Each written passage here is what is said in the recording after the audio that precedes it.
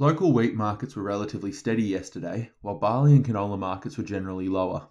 Looking at international markets, CBOT wheat futures softened on reports of reduced US export inspections, whilst forecast rainfall in key growing areas of the US also weighed on the market. CBOT soybean futures increased on strength in soy meal and soy oil futures, whilst weather concerns in Brazil were also supportive.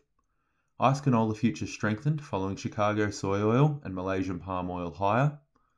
Local grain and canola markets are expected to be steady today. CBOT March 24 wheat was down $7 Australian per tonne to $338 per tonne. ICE January 24 canola was up $6 Australian per tonne to $726 per tonne, and Matif February 24 canola was up $4 Australian per tonne to $705 per tonne.